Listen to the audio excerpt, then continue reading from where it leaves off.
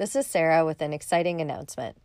We have just launched the Side Woo Collective, a new inclusive community of artists, metaphysical practitioners, and the woo curious. The Side Woo Collective is, for now, an online community focused on art, the metaphysical, and general wellness. Essentially all the things you love about the podcast, but in real life. Our first offering is a 3-week online course with classes every Sunday at 6 p.m. between February 12th and the 26th.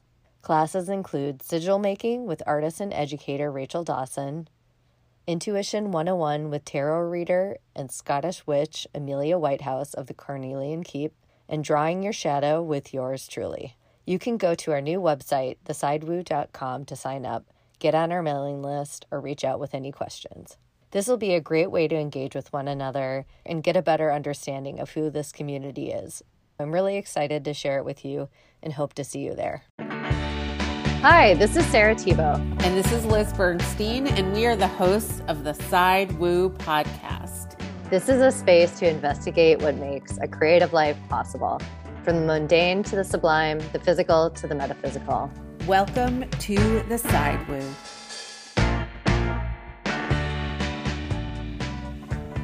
Hello, this is Sarah, and welcome to the latest episode of The Side Woo. This week we have a special guest, Erica Wallace Moore. She is from my hometown of Minneapolis. I first met Erica in 2019 when I went to her for a Reiki session, and I continued to work with her for about a year, and her amazing sessions taught me so much about energy work and really opened my eyes to the unseen forces that were describing and shaping my everyday experiences. When I decided to begin the Side Woo, she was actually one of the first people I thought of to have on the show, and I'm so honored and happy to have her with us for this episode, which marks the, 1-year anniversary in the beginning of our second year as a podcast. A little bit about Erica. She is a Reiki master and instructor and currently in practice at Well and Whole, a collective of providers offering integrative therapy and healing services in Minneapolis. Erica is a writer and MFA graduate. Her work, Los Desparecidos, was featured in Watson Review and will be linked in show notes. She also asked us to put a link to the National Alliance on Mental Illness to honor those struggling with mental health challenges. In our episode, Erica talks about her first experience with Reiki, what she has learned from being a practitioner, her connection to the spirit world, and how that journey has shifted as her body and herself has aged and changed. I love this episode. I love this conversation. I hope you do too, and I will leave you to it.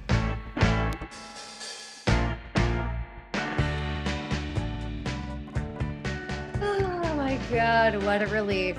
Okay, we're good to go. Yeah, Erica, so you're in the Twin Cities. That's where you are right now, just for listeners' context.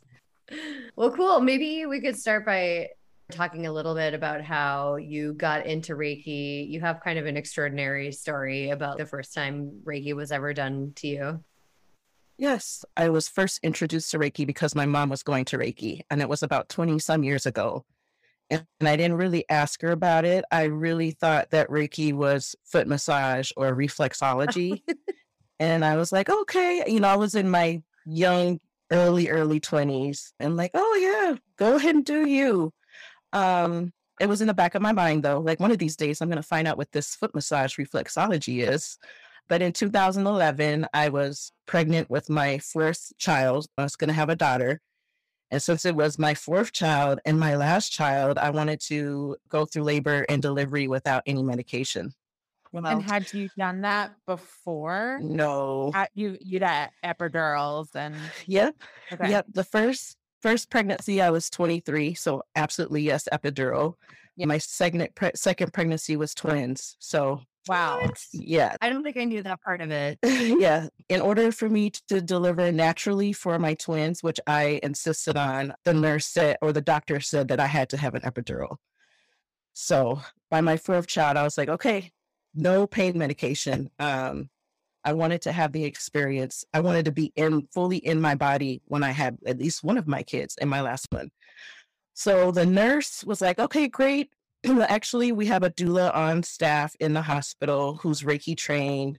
How would you feel about having her in the room with you? And I was like, okay, that's fine. Anything that's going to help. And I feel like I was so used to doctors and nurses being in and out of the labor and delivery that another person was just fine. But she had such a calming presence. She was with me the whole time.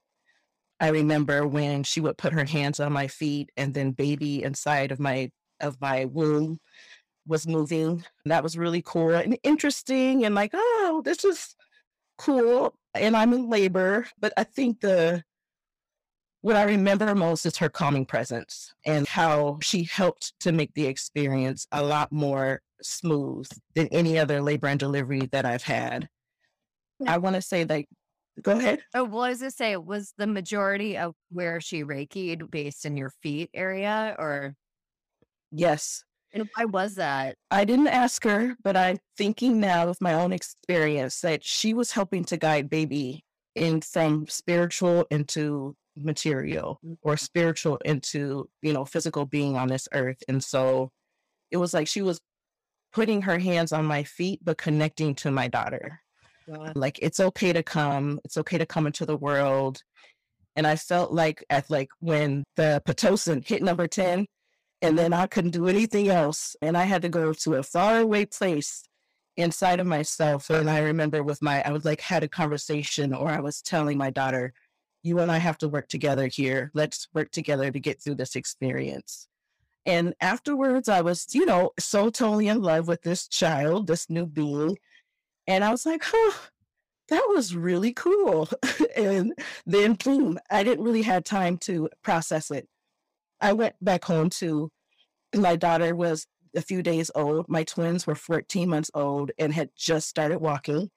And then I had my oldest daughter who was 10 years old. And so I just went right back into everything. Wow. It wasn't until 3 years later in 2014 that I was like, okay, I need groundingness. I feel so disconnected. This has been a really hard winter. My twins are 4. My youngest is 3. My oldest is 13. I need to be grounded. And so I was like, okay, it's time to give Reiki a real, intentional experience. And so I went to my very first session, and I think I didn't really have any expectations. I was just like, okay, I'll do whatever it takes. Take me. And so I laid on the table, and I also had like a knee injury going on because at the time I was running. And I remember she put her hands on my feet and my knees, and I felt strings of the pain just coming out and leaving my knees and my feet. And she started on my knees and my feet. And I was like, what in the world is going on? How is she doing this? And her hands are really hot. How are her hands so hot? When she got to my heart, I just wanted to, I had this sudden feeling of wanting to laugh.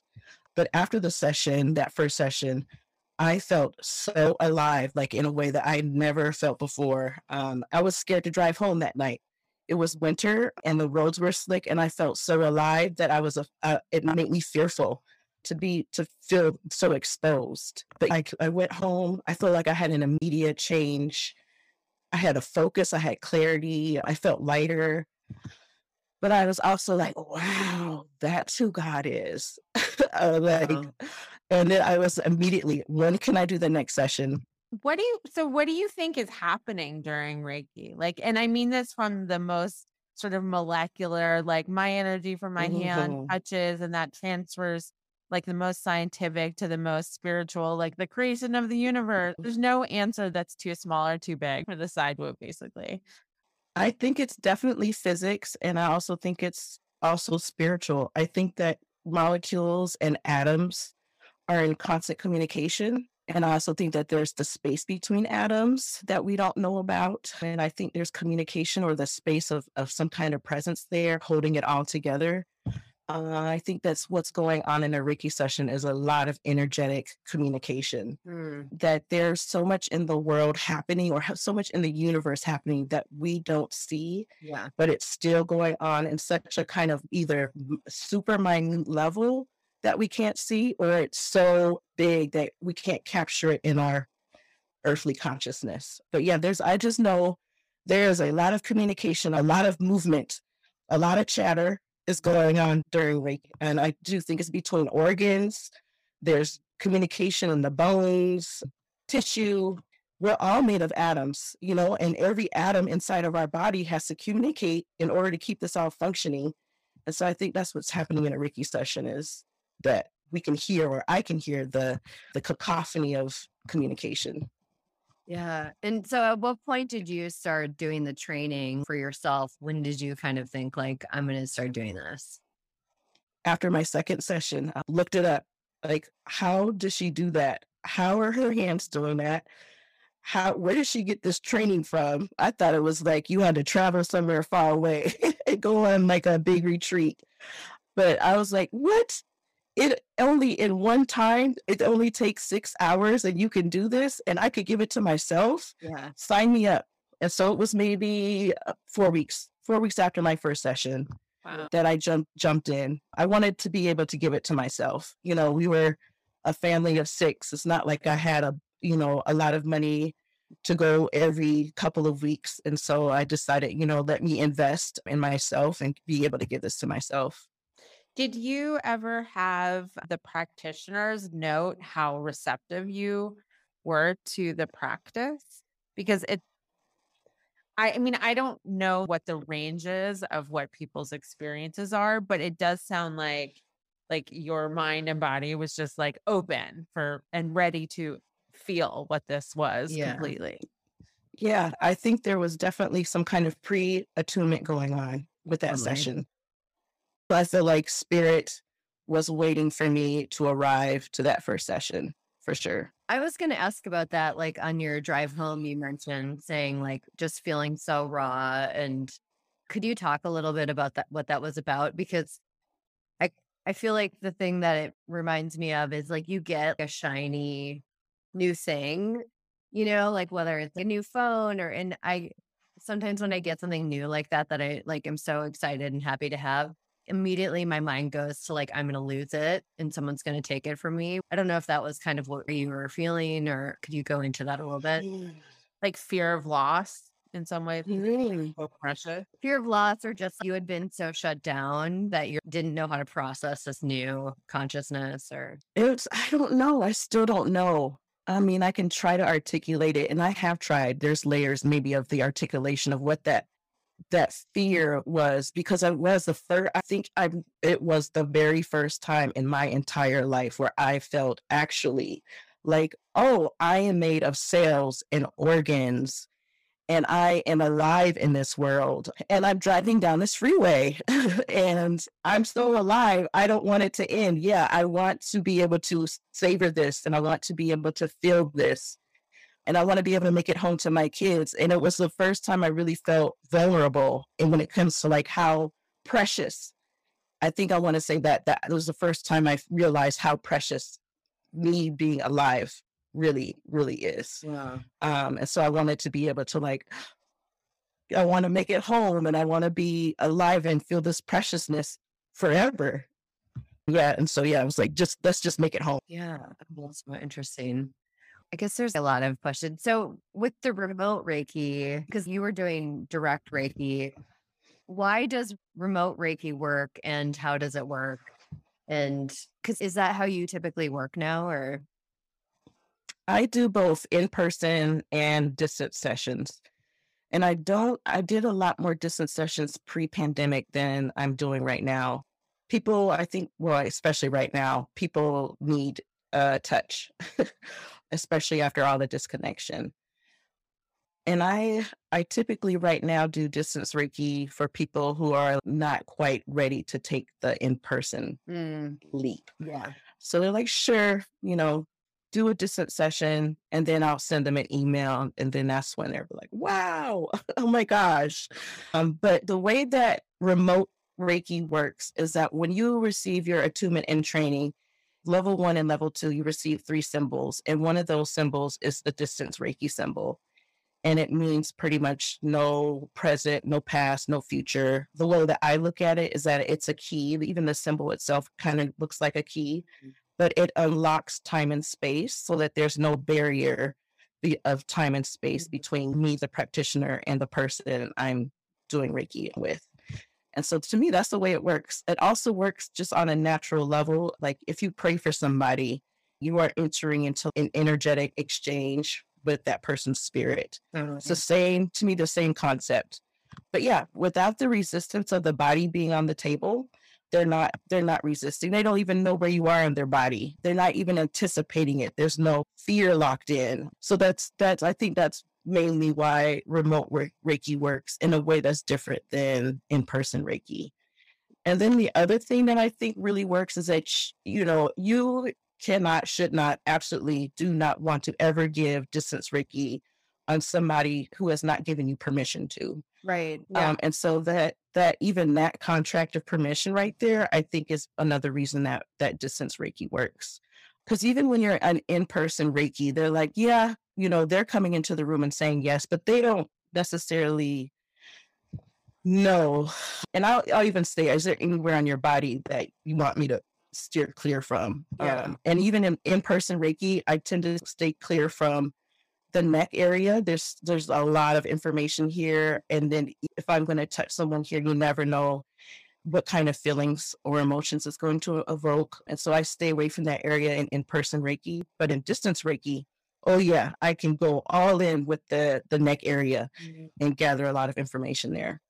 Well, you're in some ways like taking out this intermediary that's so loaded. I mean, the physical body that's so loaded by just our societal constructions and what it means to be in proximity with somebody socially. And it's like our beloved flesh bags that we walk around in are, and like all the hang-ups that come with being touched. and all the hang-ups and what does it look like and being seen and, all of that, all of the judgments. So our physicality is so limiting. And yeah.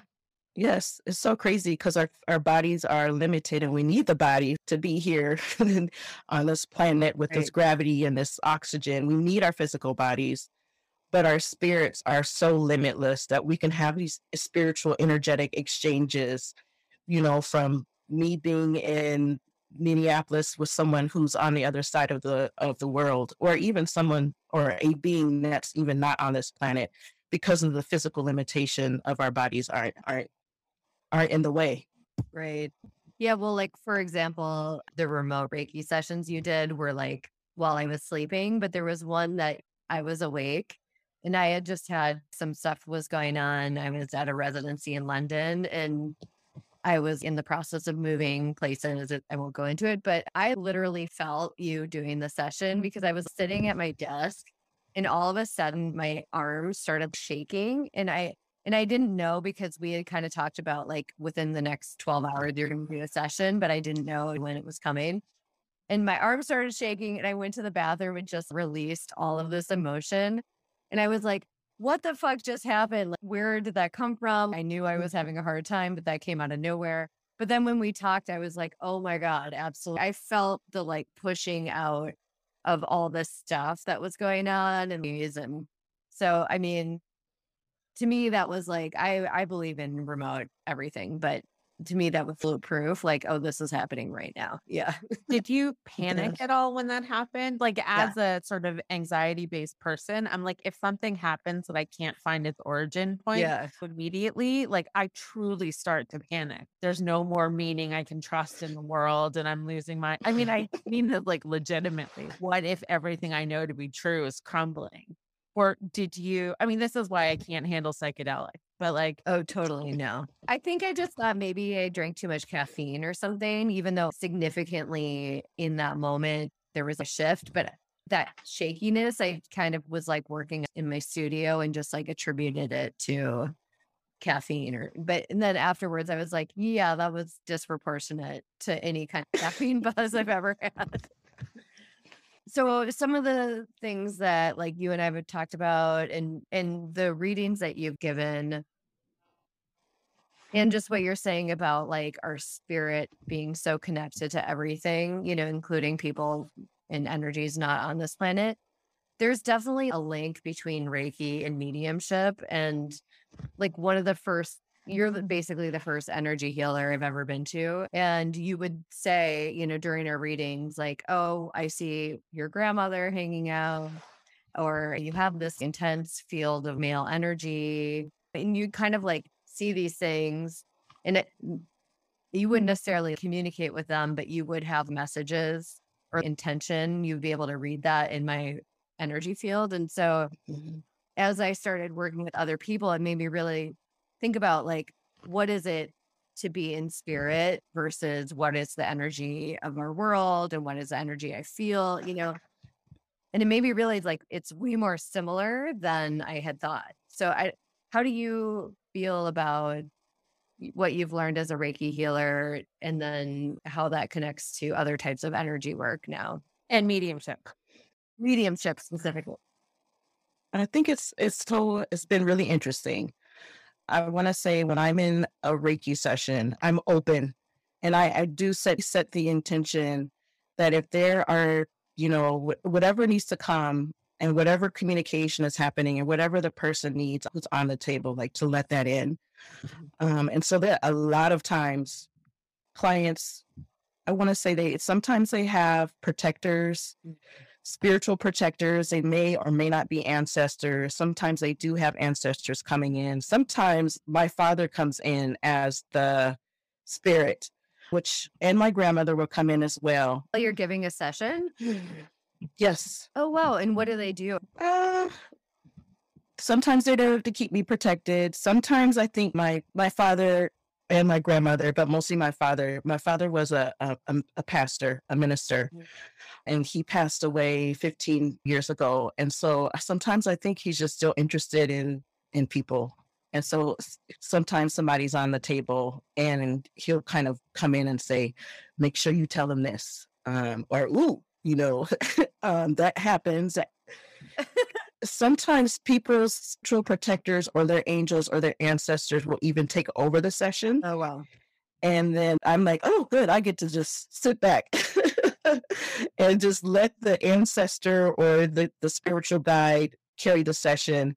And it's like my hands are the medium. Sure. So that's kind of the way it works. I also think that lately in the last 6 months, I had some kind of more like a spiritual attunement that was another level of Reiki. And so now I'm feeling like I have these ascendant masters who are working with me on myself personally and my spiritual journey and my own healing journey, and also working with me in sessions. And so, yeah, I feel like they're I don't know. It kind of feels like I'm channeling them, but they're also channeling me because I don't feel like I necessarily had a choice. They were just like, come, it's time to come up here. How is this information coming through to you in terms of the clairs, like clairvoyance or clairsentient? Sometimes it is clairvoyant. Sometimes I can definitely see not necessarily the details of a body or a face, but I can see maybe the outline. I can also maybe kind of see the qualities of that person, but it's also coming in as just a basic knowing, like, oh, this is a grandmother. Oh, this is my father. And I don't know how that comes in. It's just like a knowing, because it's just instantaneous. And also, I want to say touch sometimes. Like sometimes I can feel in my hands. Sometimes I can feel like the warmth in my whole body coming in. So is this language and experience that you had before? I mean, since you were brought up in a family where spirit was obviously addressed and talked about because your dad was a pastor, but is this language that you had before your Reiki session, or is this really developed to keep up with the sort of new experiences you had? Right? Your face. Yeah. No, I wasn't like a Reiki person as a child. I had no idea what any of this was. My memories growing up as a child were like having an insider kind of perspective of spirit in church, and my father being a spiritual leader. I do think that there might have been of a disconnect between the way my father saw himself as a spiritual person and the way the congregation viewed him as like a religious leader. Yeah. I don't know. I do know for myself growing up that I've always had like this weird empathy and compassion. And I think that's the way that was the channel or the vessel for the stuff to come in. And by weird, do you just mean like a heightened sense of what other people are going through, or? Oh, yeah. Yes. Like I would watch, what was it? I can't remember the name of the movie, but I grew up in the 80s. So there was this movie, an Australian movie about the woman the dingo took her baby. Oh, Oh yeah. Yes. With Sorry, like, was that with Meryl Streep? Yes, Okay. right. Cried and cried and cried hysterically and then got sick afterwards. wow. Then there was the movie so my parents used to have us watching like political activism, but we were very involved in that kind of thing. And so there was a South African movie about Stephen Biko. And oh my gosh, cried, and got sick. And so, yeah, I would have these intense empathy, compassionate moments, and followed by I would get sick. And I don't think my parents at that time, they just didn't know. They were just, I guess concerned for my empathy. But no, there was no like, here, let's take you to this center where you'll get all the spiritual help and resources. It was not like that at all. There was just some kind of awareness. And I remember as a kid, I would get so overwhelmed. Like, who am I? And what is this world? Why are we here? I used to get so overwhelmed thinking like, what the heck is all of this? And I still do sometimes. If I go there and think that, then I can like freak myself out of my body of like, why are we here? What is this? With being like that plugged in, how do you maintain your own boundaries and your own sense of self-care and like keeping some of that energy for yourself rather than like healing, everybody within a 50-mile radius? Right. It has been a lesson. Allowing people to take responsibility for themselves has been very eye-opening and an important spiritual lesson for me. And then having like an internal shift of empathy to compassion has been really important for me. Like, not allowing empathy to bring me down to other people's level, but using the strength of my compassion to bring them up. When it comes to self-care, yeah, I can't be out there like that doing all kinds of everything for everybody. I have to set limits and boundaries. And so right now I'm only doing 1 day a week where I'm working with clients in Reiki sessions, in-person Reiki sessions. I'm available for like 1 remote session in the week. But because I understand too, like I have a family of growing people in a household. My husband and I both have my mother and his mother living with us. We've got middle schoolers. We've got kids' sports. There's so much going on that do keep me grounded here that if I were to open up to more availability of healing, my feet wouldn't be touching the ground. So I think that all the responsibilities help keep me grounded. I honestly don't know how you're able to maintain your sensitivity with 4 children and being a caretaker of 2 mothers. I mean, because we talk about in my mediumship class where Amy, my teacher, will be like, if you need to shut down for a couple of years, you go ahead and do that because you need to protect yourself and not burn out. But yeah, I wanted to kind of back up a little bit. Like, I think when we had originally talked and just something as I was working with you, that when George Floyd was murdered, that was like a major cultural shift, just in the way that people of color give their energy to others and just also like a, reckoning for everyone. So being in ground zero, I just wanted to talk a little bit about how that impacted you and how that shifted your practice. Yeah, it did shift. Everything had shifted before George Floyd. We were in shutdown. It was like, I don't know, there was tension and anxiety already in the air. We were already socially distancing. So there was already this shift going on. And I wasn't seeing people in person at that time because March, the shutdown happened. I stopped seeing clients in my office. Yeah. And so it was like this, I don't want to say perfect, things were brewing. And so when George Floyd happened, at home, my home life was already condensed and contracted so that it was at the time, the six of us, my husband and I, and my mom. So the seven of us.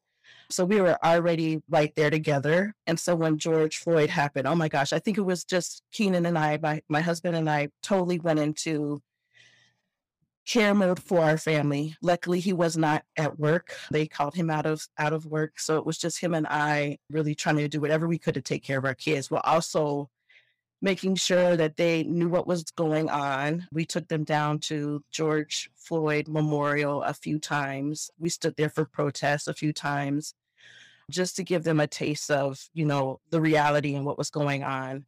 But I remember we were watching CNN and there was a very, very troubling, I want to say re-traumatizing scene that happened in DC.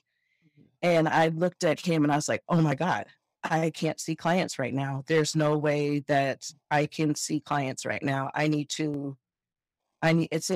not, I wouldn't want to say a matter of self-preservation, but it also was, I just was not able to give to anyone other than to myself and my family at the time.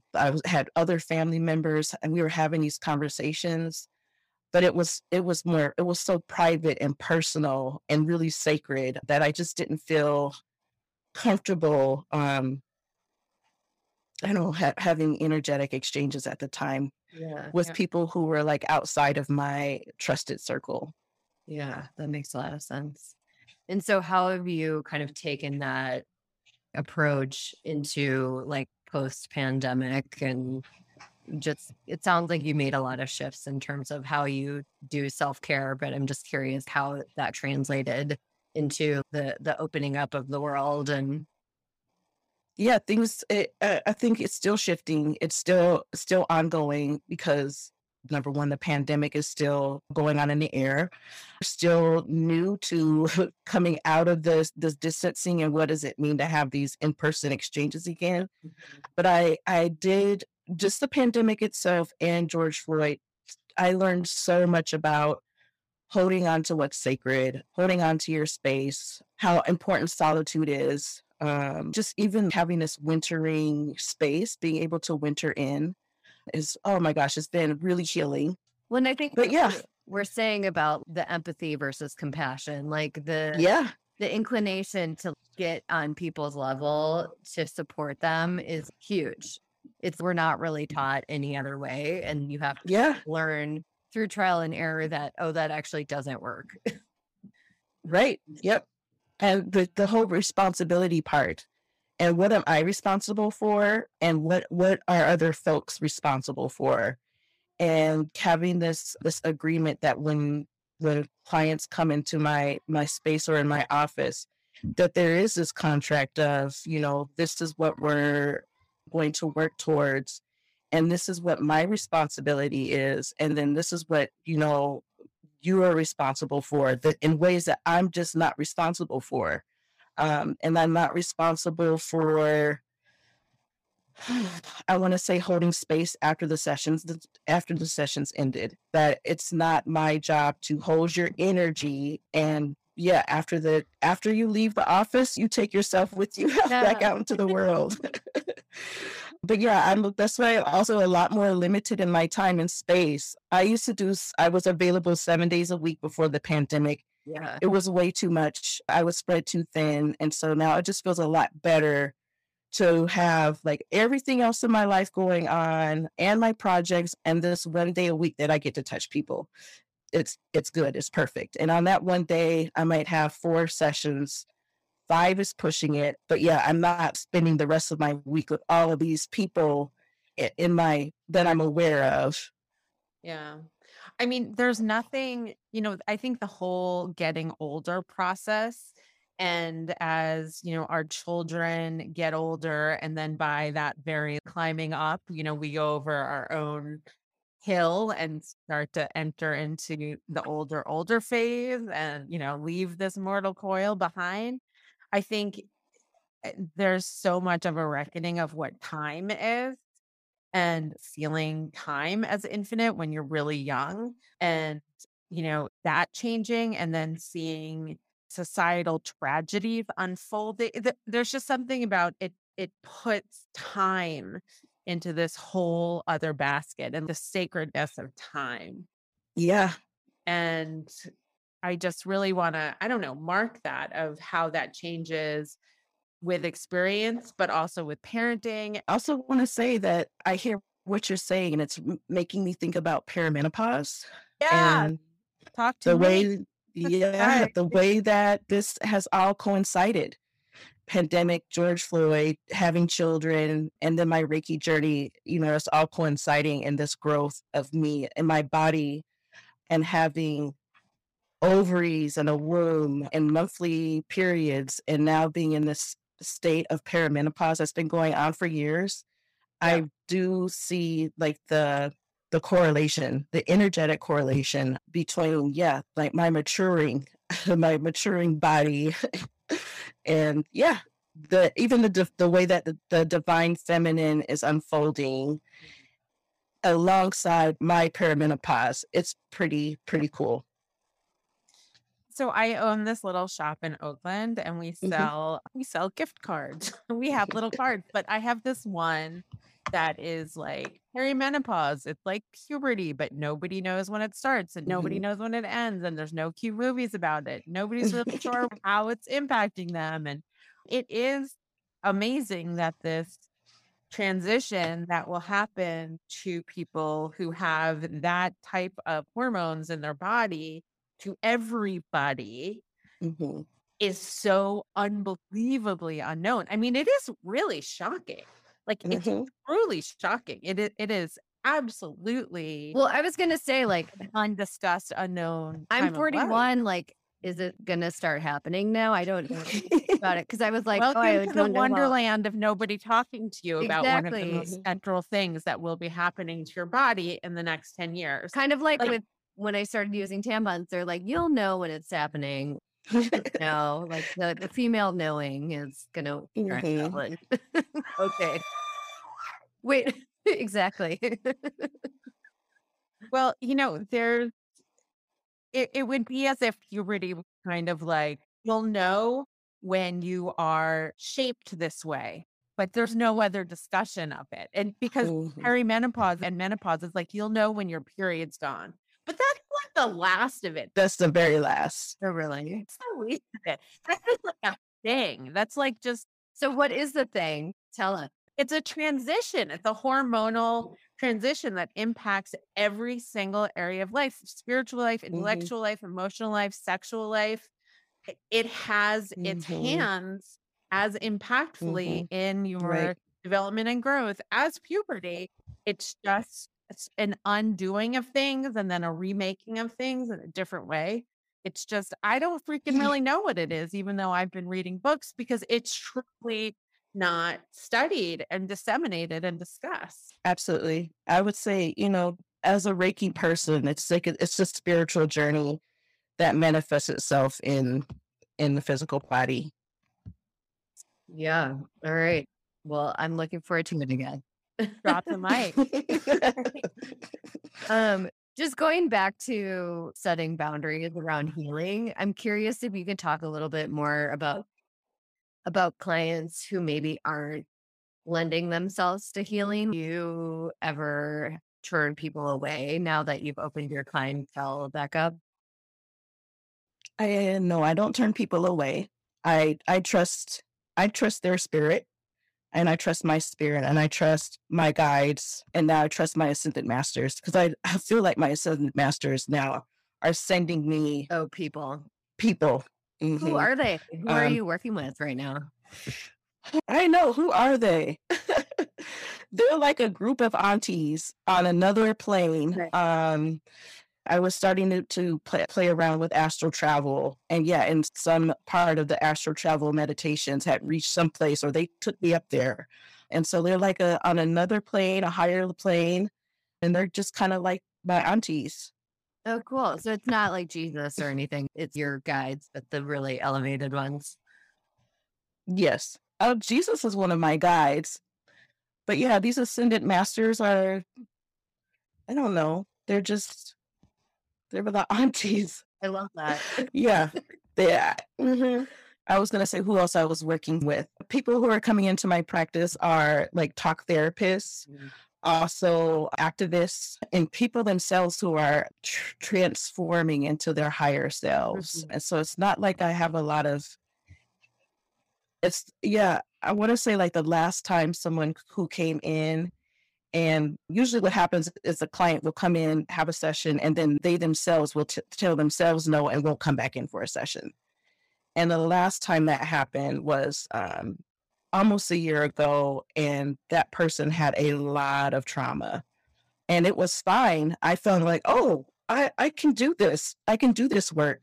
But there was resistance. You know, if we're going to do the work, then we're going to do the work. Like I said, the whole responsibility part.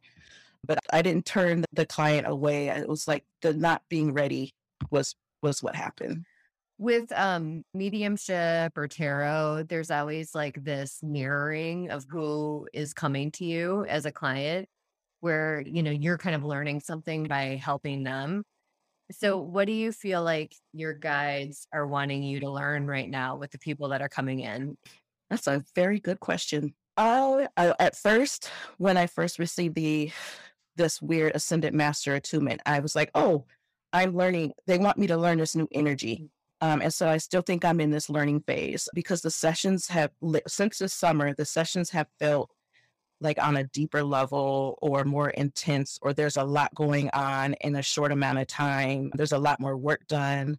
And so, yeah, it does feel like I'm learning. I'm in this learning phase of learning what it feels like to work with them and learning what kind of clients they're sending to me. One of the clients they sent was amazing. They were one of the clients my father showed up in and was like, tell them this. But it was just like this 4 sessions, very fast turnover.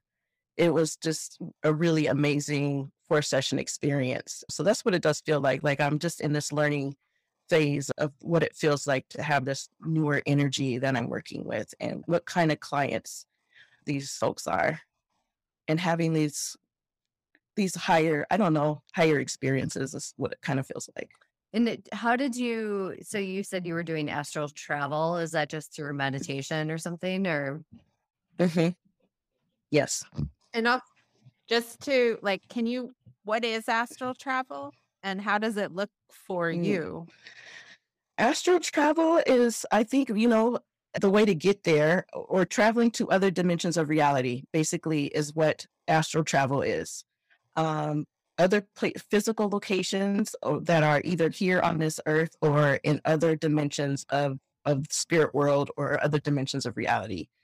And the way that you get there is through meditation and first coming into your body and then letting go of your body and letting your consciousness travel. And so there are these dimensions of reality. And it's like the first dimension is like the astral dimension, where I think that you can get a lot of mediumship out of if you want to have connection with spirits who have been here on earth who are no longer here, like departed spirits. But yeah, the higher you go, the more distance there is from this physical dimension to other dimensions of spirituality. And I'm not sure what dimension these ascended masters are, but I do remember when I went into that dimension and I remember how much love there was. It was really overwhelming. And I was like, okay, that's a lot of love. I could only be here for a little bit amount of time. And I went there several times. And I think in a span of 2 weeks, I went there several times to get acclimated and to ask what I was there for and what they needed of me. Yeah, that's pretty much my experience of astral travel. So, and are you like sitting in meditation, like you start your meditation, and maybe walk us through, people wanted to play around with astral travel. Yeah. Like how you? Sure. I do it laying down. If I'm going to really let go of my body, I need to be laying down. And so my practice is I'm laying down. I'm in the dark. I'm on my bed, even with my weighted blanket on. So I just need to be super, super comfortable. And I relax. And then I start off from my consciousness. In my consciousness, I am connecting my mind to parts of my body. And so I start with my feet And I go into my feet and I connect with my feet and I work my way all the way up into the top of my head. And then once I'm like, okay, I am so connected to my body right now. And then I'm just like, okay, it's time to let go. And one visualization that I have that has worked for me is that I visualize that I'm going into an airplane and that there are other souls around me who are about to travel. And then we lift off and we go high, high, high up, and then we leave the Earth's atmosphere, and then we're kind of like in free fall travel until we reach the dimension that we're destined to go to. That's pretty much. And then I'm like, oh, wherever I'm experienced, I'm so let go of my body by then that the experience is just like an immersion experience. For me, it's not letting go of my body so much as my mind. Like, I feel like to get to the point where I can unlock from the thing that wants to control everything, I'm like never in my body. So it's actually good to pick up Reiki again. But like, it's really my mind needs to get the hell out of here because it's kind of getting in the way. Yep. For me, it's like, I'm safe. I'm safe. I'm safe. I'm safe. I'm safe. I'm here. I'm here. I'm here. I'm here. Okay. I can go anywhere is what works for me. I love that. I feel like we've talked about this not while talking to you, but in other episodes of how the language of being mentally ill and then the language of like contacting other dimensions and being part of an energetic unseen world are very similar. And I always grapple with it because I'm like, is it just if some people are tortured by it and that's where the consequences that illness, and then some people have it, feel like they have access to something but it's integrated into reality as well. And I've always been very much on the side of like these are separate things. The language might be similar but the experience is entirely different, and it doesn't matter that the language is the same because the language is just sort of purity. It's like the last thing that the Getting in the way. framework in some ways gets in the way. And it's like I know deeply in my heart these are separate things, but I'm just curious sort of what your point of view on that is. I thought about that too, even coming into this conversation, like, I hope I don't sound like a crazy person, like, but I feel safe. Feel safe in this space, in this conversation. There are times when I do set boundaries where I'm like, they don't know me on that level. I'm not going to, we're not having this conversation. Number one, it will just be like a deer in the headlights thing. But I mean, I take the work seriously. I have studied, I've done my research. I'm in control of my faculties. I do think that there is a separation when it comes to mental illness, but I also kind of sometimes wonder if there is an intersection. There's someone I know very close who has a mental illness and who is also has a natural affinity for spiritual connection. And I do sometimes wonder if like the maturity, there needs to be some more. This is just personally speaking, like the maturity hasn't reached in order for them to be grounded enough in it. It's all coming in really fast and disorienting. And so, yeah, sometimes I do wonder if, and even for myself, like I can get bogged down in my work in with Reiki. If I did Reiki 7 days a week, I would be diagnosed with a mental illness. That would be way too much. If I did it, if I saw 35 people a week, or if 35 spirits came to me in a week, if I was like constantly 24/7 engaged in mediumship or channeling, and I was never here, I would be so discombobulated and disoriented when I was here. I don't really have any answers to that. I think that when it comes to mental illness, though, that there is so much research and so much that's not known when it comes to mental health. And I really, really hope that in the near future, there's going to be more science and research that comes out when it comes to, mental health and the brain and the way the brain connects to the body. I think there's just so much we don't know. Yeah. but I have so much respect for anybody, for folks who are experiencing mental illness, just in a personal, just my own personal connection to people who have mental illness. Yeah. I mean, I'm in some ways driving myself slightly insane because of how much my views are shifting just being a host on the side view. I definitely can't. I mean, I still believe very emphatically that, spiritual awakening and mental illness are not the same, even if they share language. But hearing like there might be, some intersection of where people are being inundated with a connection that in some ways ungrounds them so sincerely that they can't hold their grip onto even the fact that that makes like sense to me, it's absolutely driving me insane. And now that I said, I'm like, no, no, no, never mind. That doesn't make sense to me. I don't know what I'm talking about. I mean, I'm very resistant to it because I'm so pro medication. I'm so pro therapy. I'm so pro, like, I'm pro science, like really pro Western science in a way. And part of it is just that I say this every time, but my son has type 1 diabetes and I'm very happy for insulin. I love that insulin was created. I love that it keeps him alive. I love that we have it. I love that we have technology for it. But yeah, my brain is in a battle with how to think about it. And Well, I wonder too, like, cause so if you get into energy work or like mediumship or, connecting to the spirit world, there's all different ways of doing it. And so, for example, there's people who are so tuned in, they don't need to do anything. They don't need to light a candle. They barely need to meditate. It's like they have access, like, boom, it's there. There's people who rely really heavily on physical world tools.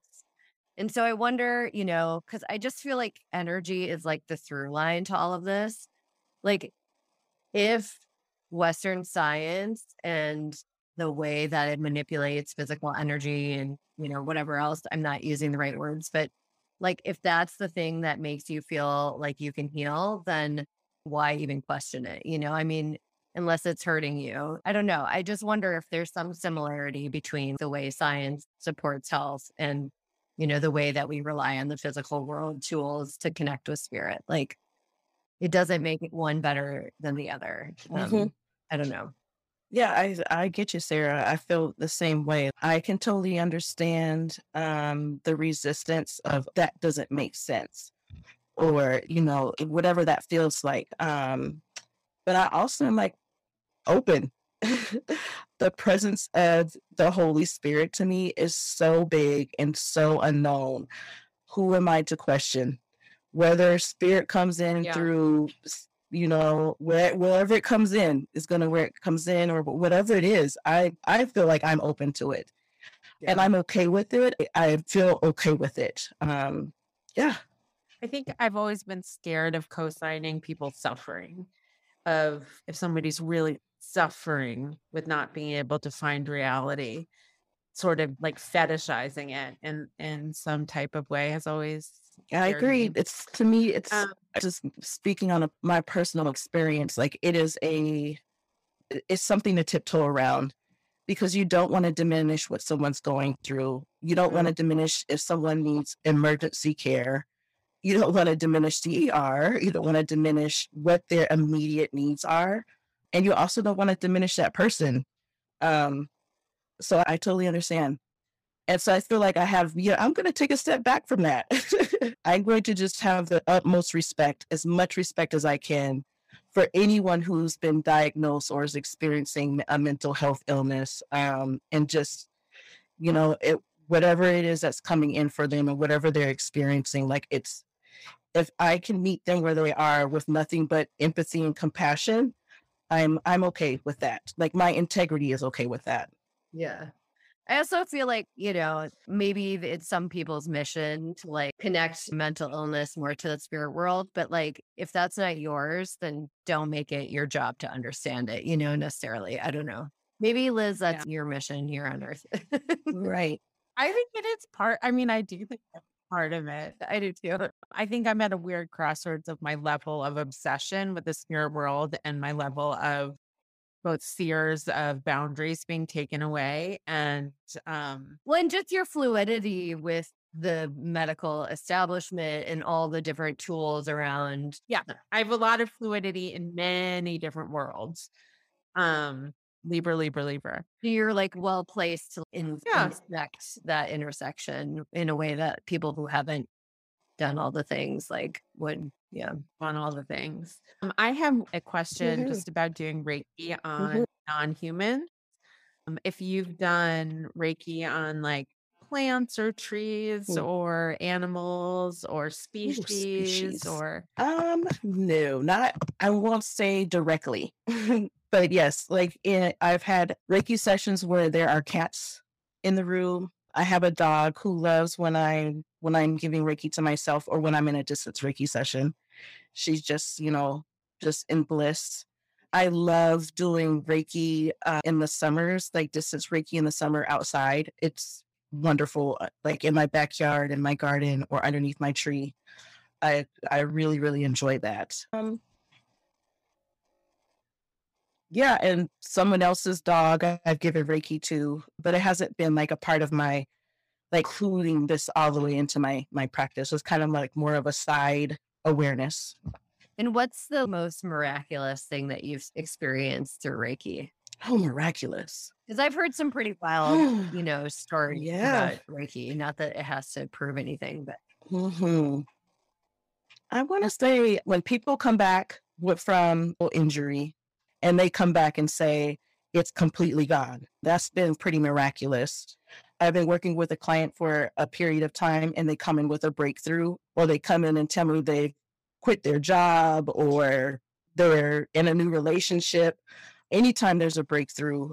And then anytime we meet together after the session and we say the same thing, like, oh, I saw this, purple waterfall and it was over the left side of my body when you were touching my hip.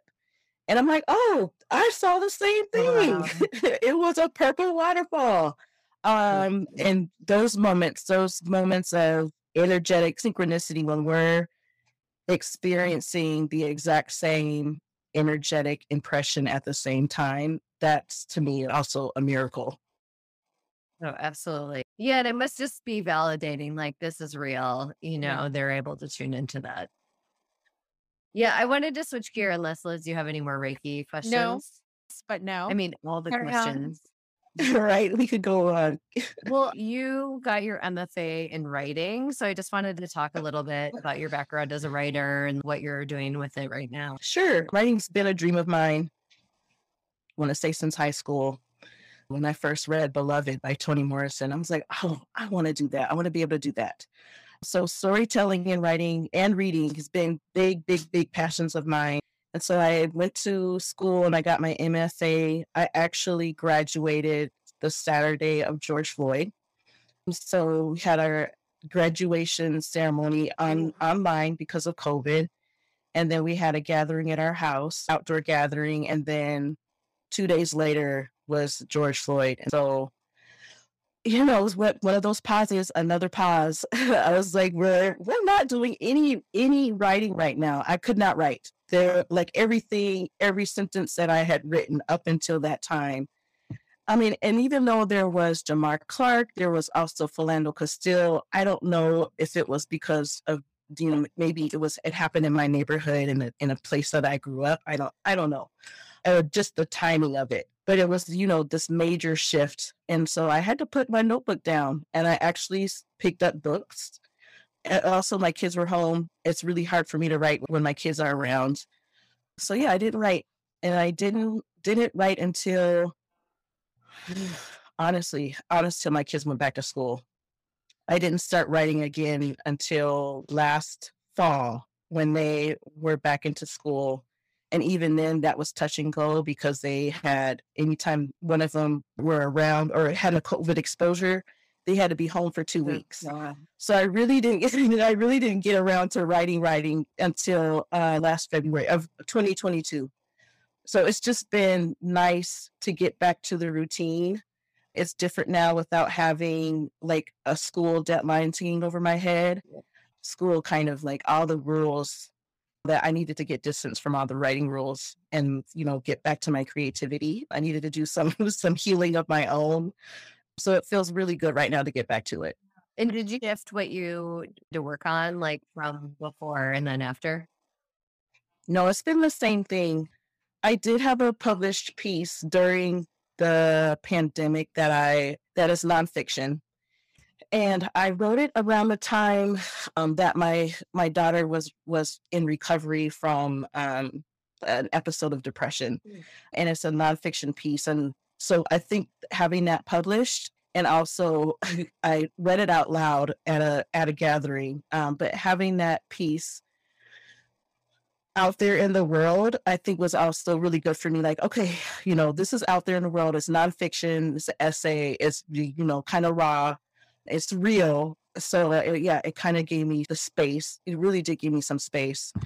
But the writing that I'm doing now is that I'm writing a novel that I've been focusing on for years now, since even before the MFA. So I've been focusing on that. And I think those characters, they were like, girl, you need to take a break. Yeah, like you don't need to be focused on us right now. You need to go take a break. Don't worry about us. We'll be here. We have so much patience for this story. We'll be here when you get back to it. That's really cool. Yeah, I've heard of writers talking before about the characters kind of like having their own, almost nesting into a spirit. So you feel that way about them and they're kind of guiding you along as you write.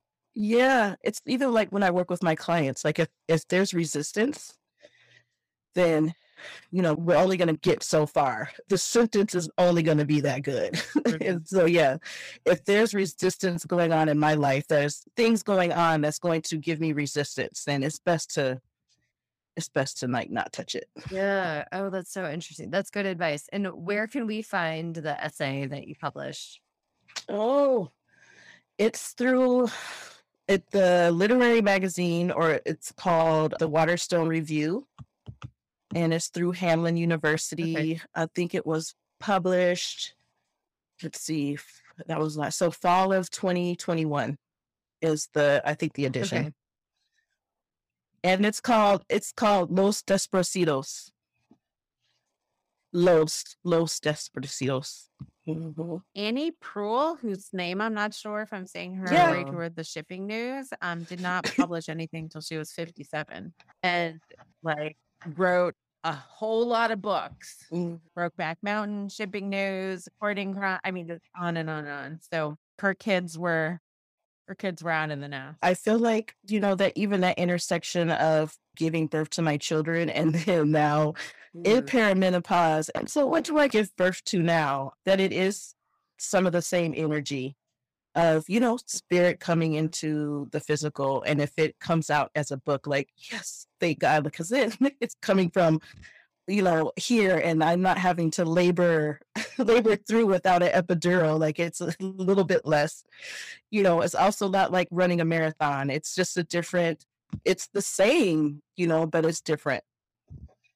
Has your relationship changed to the ambition of where you envision the work? Because I like when I was getting my MFA, when I entered in, I was like, I'm going to be famous and I'm going to show here and here and here when they write about me. And I'm just like, I hope that some part of my soul is embedded in my work. Yeah, it's changed. Number one, I just want to finish it. And yeah, when I started, I'm going to be the great next Black American novelist, and I'm going to be on this list and that list. And, right now I'm good with commercial women's fiction. I'm good with being a romance writer. Like, that's where I want to go next. Like, I'm good. Oh my God.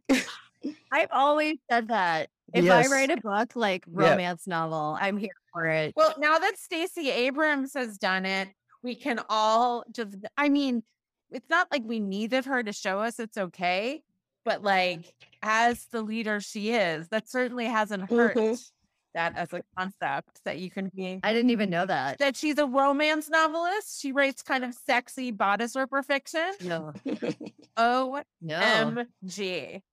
Just like chalk that up in your list of reasons to love her. Amazing. Well, okay, cool. Sorry, I hope I didn't interrupt your tangent. Not at all. Your what you were saying. But I super support like a popular airport book. Yep. Oh, do you have anything that you'd like to promote, or where can people find your services? Yeah, my website, ericawallacemorereiki.com is where they can find me. And it's kind of bare bones right now. I recently transformed the website to be like a one-pager simple, but you can find me there. Well, cool. Thank you so much. This was such a wonderful conversation. Yeah, thank you so much. I'm flattered and so thrilled. Thank you. Yes. That's all for this week's episode. Thanks for side wooing with us. We release episodes every other week on Thursday.